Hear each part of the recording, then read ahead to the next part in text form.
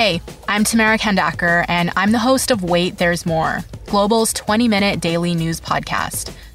This week, we're dedicating all our episodes to the coronavirus pandemic. We're talking about it from a variety of different angles, from basic health questions to the impact this is going to have on the economy. We release a new episode every afternoon, and you can listen wherever you get your favorite podcasts.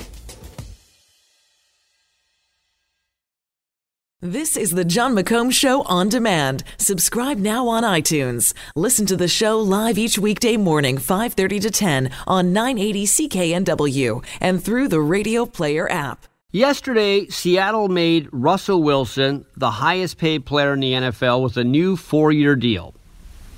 He'll get paid an average of $35 million per season, which is about $1.5 million more than Green Bay pays Aaron Rodgers to quarterback the Packers. So Wilson is at the moment truly the NFL's, insert air quotes here, most valuable player.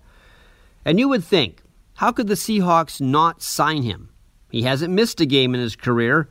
He's won a Super Bowl, almost 2, and he has willed Seattle to wins almost by himself. He is everything you would want in a quarterback. He is tough, he throws well, he makes good decisions, and he can still run. But the weird part is signing him does make it harder for the Seahawks to win. Not impossible, just harder. They won the Super Bowl when Wilson was on his rookie deal, and they were able to use all the extra money underneath the salary cap to surround him with good players. They had the most expensive offensive line in football when they won the Super Bowl. They won't have that during the rest of Wilson's time in Seattle. They don't have the cap room. We talked about this earlier this year, how so many NFL teams win with young quarterbacks who don't make a lot of money. New England, of course, is the exception, but Tom Brady gives the Patriots discounts on his contracts.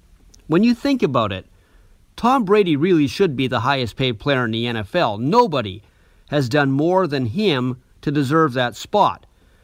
But he's not even close. This coming season, Brady will be the 16th highest paid quarterback. His old backup, Jimmy Garoppolo, will make $7 million more as the quarterback in San Francisco. Garoppolo is a 2-time Super Bowl champion, but he's only a champion because he was on the right bench while Tom Brady was doing all the work. Getting back to Seattle, the choice to pay or not to pay Russell Wilson really wasn't much of a choice. Russell Wilson is the face of the Seahawks franchise. Seattle will now just have to ask other players to take a little less to help Wilson help the Seahawks to feel like they made the right decision.